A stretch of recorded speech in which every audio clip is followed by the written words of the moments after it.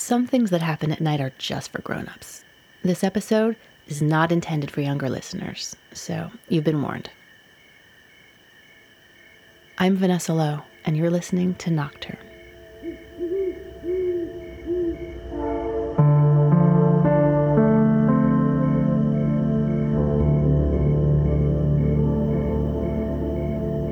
This episode is about a portal.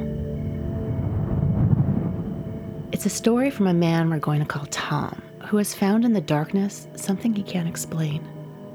When I told Tom about Nocturne and asked if he had any nighttime stories, he said, "I might have something for you, but it'll be hard to put into words." I'm a photographer and videographer.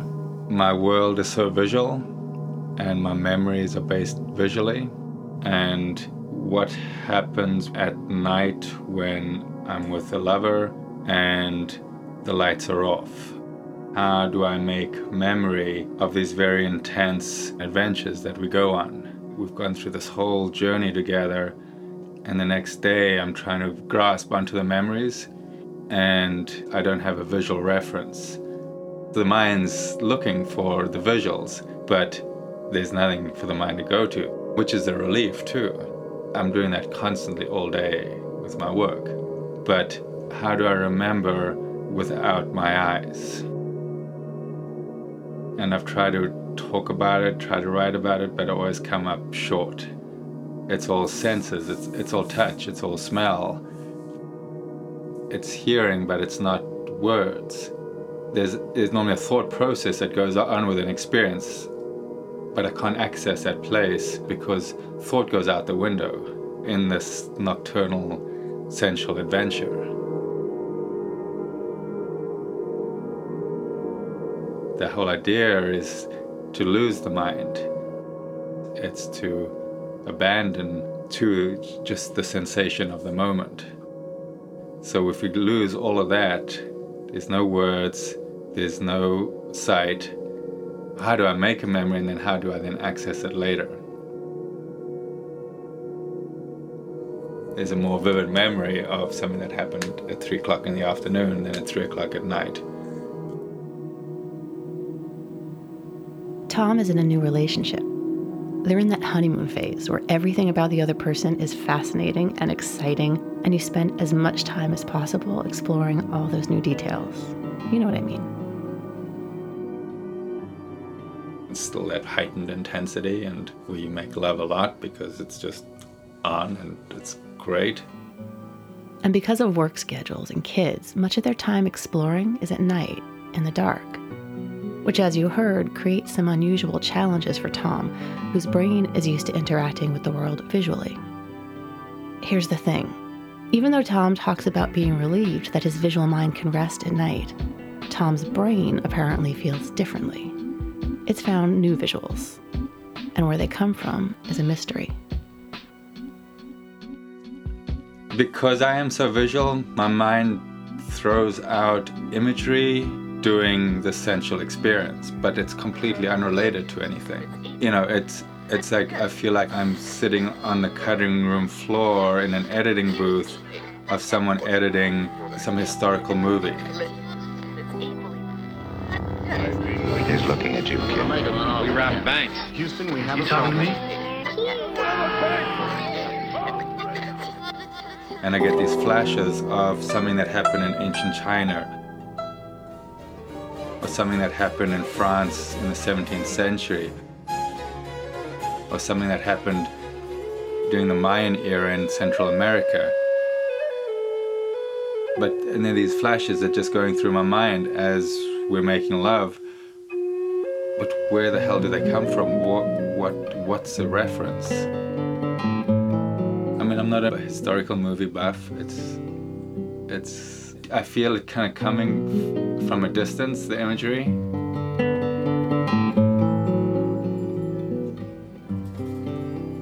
So there's something about walking through old Beijing or an old city in China, back alleys,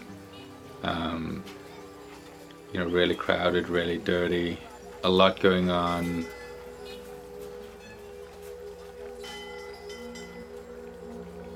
And then there's something about out in the Chinese countryside, really steep mountains, fog, thick forest, really lush. There's a temple, a Buddhist temple involved, eating with chopsticks out of a bowl. And then, let's see, Mayan, Inca, Central America, I don't know, but in those stone pyramid structures, the sense of the jungle really close, barking dogs, wearing sandals. Then kind of 17th century France, Paris maybe, but in a city, horses on the streets, carriages, horses, going through gardens. I mean, it's a sense of the clothes, how different the clothes are, how differently, my body is in these strange clothes. So you're seeing yourself in these pictures? Yeah. Are they pictures or moving images? No, it's video. It's moving images. Yeah. No, it's like time travel, dropping into a portal. It'll be for a few minutes.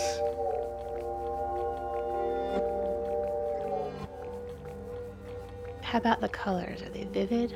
No, it's muted. Yeah, it's toned down. Turn down the contrast, the vividness. Yeah, so I'm using all these video editing metaphors here. But they're unrelated to anything that actually happened. So what's that about? Like, is a Mayan just grasping so desperately for imagery because it's in this whole new realm where there is no imagery, that it's forcing imagery from God knows where? Is it the collective unconscious? Is it some dream state? Is it the same place where imagery comes from dreams? Because it's nighttime and we're really getting close to sleep anyway, so the mind's kicking out this imagery, but it's completely unrelated to what's happening. But so often it's something historical. And what the hell, where is this coming from? I have no idea, and I've never heard anyone else talk about this. There have been moments in the past where, at the time I'd kind of pin it on some weird, this is past life memories. But I don't buy that anymore, or I'm reluctant to go there. It's too easy. There's something else there.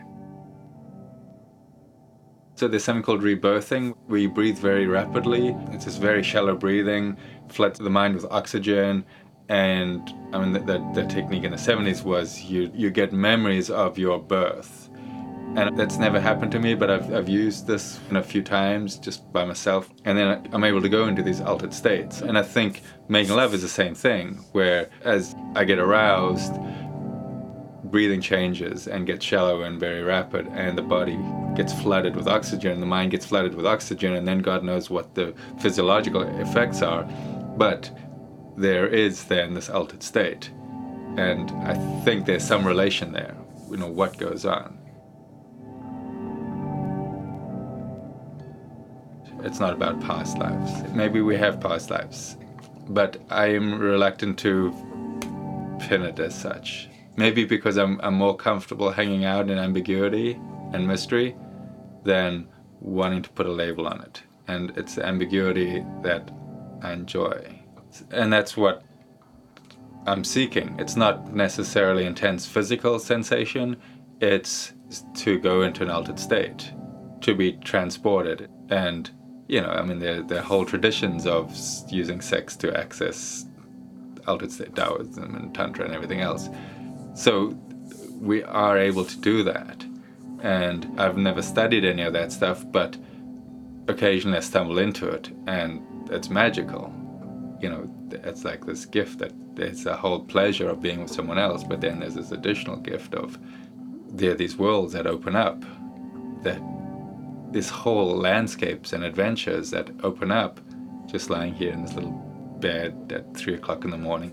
And I love it that I don't need an answer. It's fascinating phenomenon. So whatever Tom is experiencing late at night in the dark with his lover, he's okay with not really naming it. he's learning to be comfortable with how ephemeral these nocturnal images are. And maybe the motivation in this is there's some wanting to hold on to the memory of what actually happened. Like this weird historical thing doesn't matter.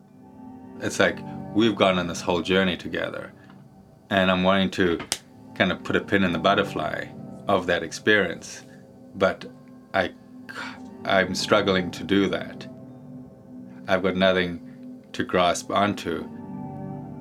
So that just kind of gets plowed into the field of our relationship. It's like these fleeting dreams. I mean, it's this great metaphor for life, right? We're all wanting to grasp onto our memories and our pictures in our iPhones, but we can't because at one point we're dead and everything's gone, all our possessions. It's like this is preparation for death, right? We have to let everything go.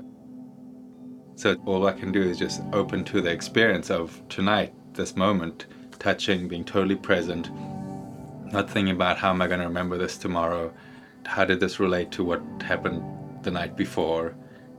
Just be totally present to this experience now with another person. That's the thing that's important to do. Most of them are able to stay just in the experience, and that's the exercise. Someone once described like how do different people make love, and their modes of making love. There are three ways. People either want to just zone out, make love like just let me forget. Other people is through fantasy, through role play, through fetish. They want to create a whole story scenario in their minds. And the other way is through people who want to totally connect. It's like I want to be as totally present with you as I can. So it's like these three ways of how people generally make love. And my way is I want to totally connect with who we are together right now. And so there's this conscious effort to really do that and not get into the past, into the future, and always bring myself back to right now. We can try to stay anchored in the present and not get drawn into the future, but we all carry our past with us.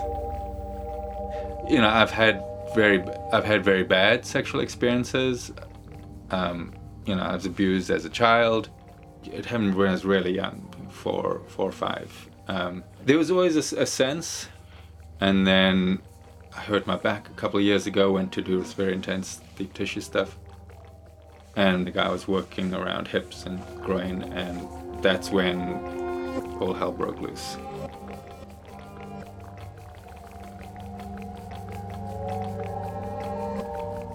I've had then flashbacks, being with someone as an adult. So I've had the opposite, where I'm touched in a certain way and I regress and I flash back and, you know, have a panic attack. So I've had the dark side of that sexual touch too. And maybe because of that, having the opposite is so magical. Getting stuck in the dark place is very possible. So when there is this transcendent experience into a positive place, it feels like a total gift. And that's the amazing thing about sex. It's just, you know, two bodies rubbing together.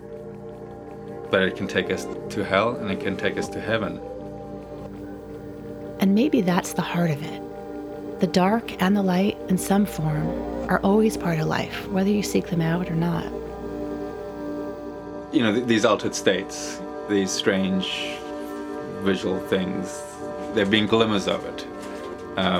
But glimmers of it because it's had to push through so much of the armoring and the protection that I've put up subconsciously around sexual intimacy. The memory of it, this whole sexual abuse thing and the kind of awareness of it and grappling with it just happened between two relationships. And up until now, it's affected how I am unconsciously with a partner. And now I think I'm way more present. And I think because I've kind of really worked through that stuff, and gotten rid of a lot of the armoring, I'm able to be that much more open, and I'm able to access these weird altered states far more readily.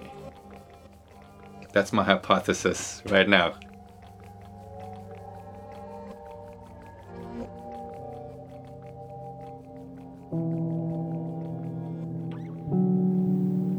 So the darkness can be a shroud, but it can also be a portal into whole other worlds. You can try to protect against it, or you can walk straight toward it, like Tom did. That's the adventure. And that was the prayer. I mean, it's been my prayer my whole life. Can I come to a place of wholeness sexually? And there's a sense of it. Yes, there is this possibility, and I was always grappling for it, but I couldn't because I was weighed down by what happened when I was 4 years old. And now I feel like I've really cut myself loose from that weight and can now, access those places or be really present with someone else sexually, unencumbered by what my experience is. And with a lot more awareness, because I carry both sides of where sexuality can go, the dark and the light. And so there's real gratitude for the whole gamut. The darkness is no longer a scary place. It's a welcoming place. It's a sanctuary. Instead of where things get hidden, it's where things get revealed.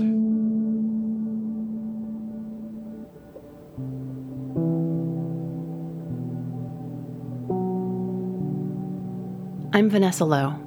Nocturne was created by myself and Kent Sparling, who also composed the theme music. You can find more information, including about the music in this episode, at nocturnepodcast.org. You can listen and subscribe to this podcast on iTunes, and while you're there, we'd love it if you would write a review. Finally, if you have a night story you'd like to share, please email us at hello@nocturnepodcast.org.